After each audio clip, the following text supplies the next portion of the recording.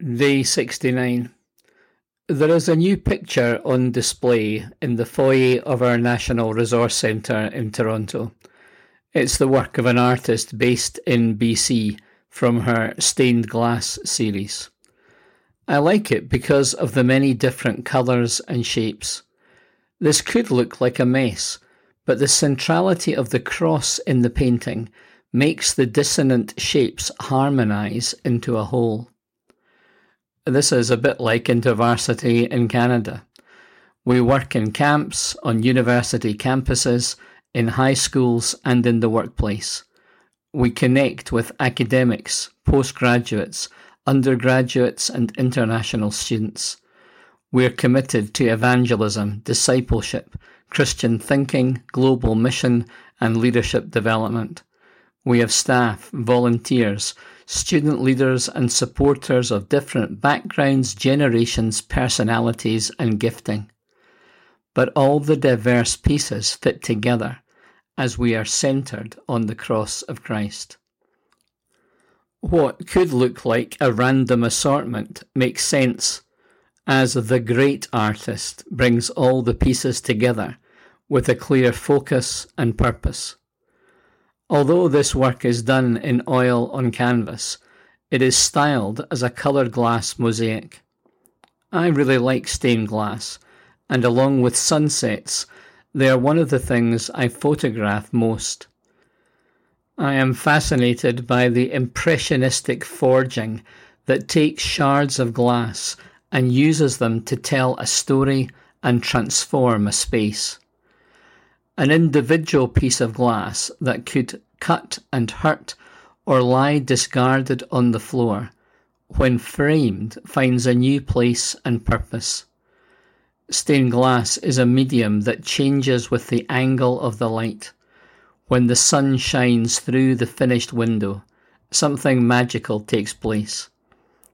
I've been privileged to stand in great European cathedrals and marvel at the way the quality of light is modified through the windows to enhance the atmosphere.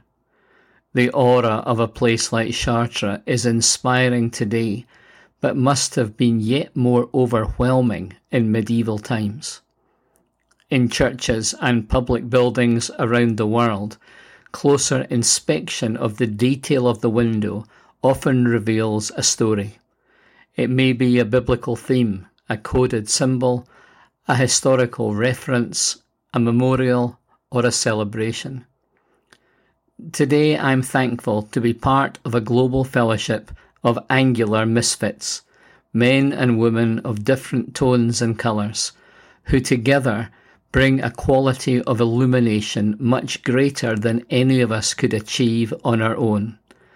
As the light shines through us, we tell a story of grace and transform the spaces into which we have been placed. In the Sermon on the Mount in Matthew's Gospel, Jesus outlines his kingdom mandate. Here's another way to put it. You're here to be light, bringing out the God colours in the world. God is not a secret to be kept. We're going public with this, as public as a city on a hill. If I make you light bearers, you don't think I'm going to hide you under a bucket, do you? I'm putting you on a light stand. Now that I've put you there on a hilltop, on a light stand, shine. Keep open house. Be generous with your lives. By opening up to others, you'll prompt people to open up with God, this generous Father in heaven. Today, I'm also thankful for art and creativity that illuminates and that we can make space for that. The other glass-inspired art that we have made space for in the foyer are a couple of pieces from the Atlantic side of the country. They're made of sea glass, and I picked them up at a craft market in Nova Scotia. Sea glass is the name given to little bits of coloured glass.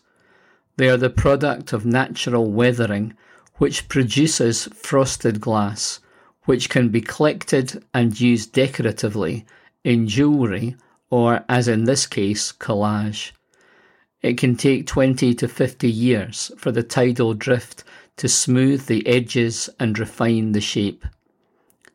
It starts its life as fragments of broken glass, which end up in the water, and the tumbling of the shards on the stones and the sand give it its distinctive quality. Glassware that started life as bottles, buoys, as we say in North America, or household items, over time take on a different form and can be repurposed.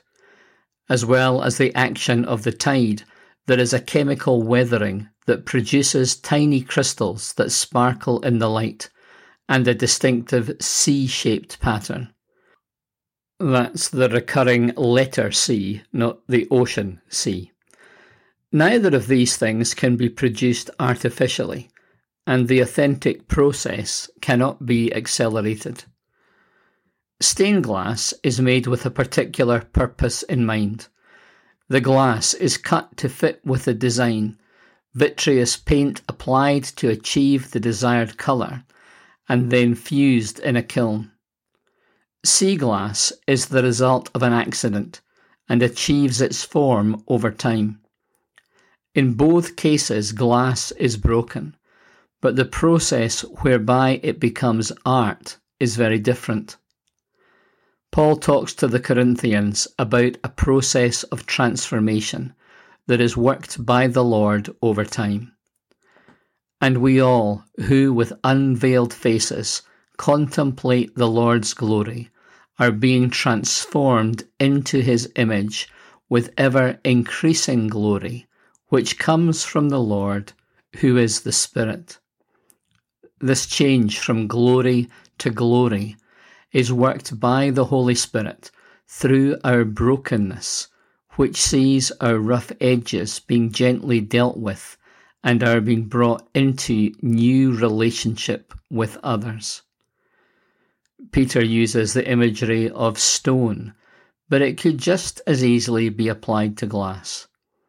As you come to him, the living stone, rejected by humans, but chosen by God and precious to him, you also, like living stones, are being built into a spiritual house to be a holy priesthood, offering spiritual sacrifices acceptable to God through Jesus Christ.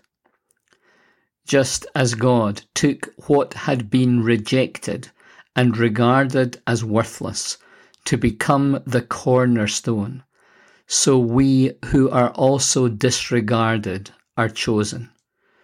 We are precious and repurposed, not just as a piece of art, but as a spiritual house. On wooden bench, the glass lies ready, soon stained and fixed, hot work and heavy, leaded and cemented, finally raised in place, illuminating space. On sandy beach, more glass is ready, ground down by time, cool work and light, tumbled and salted, precious but hidden, waiting the artist's hand and resurrection.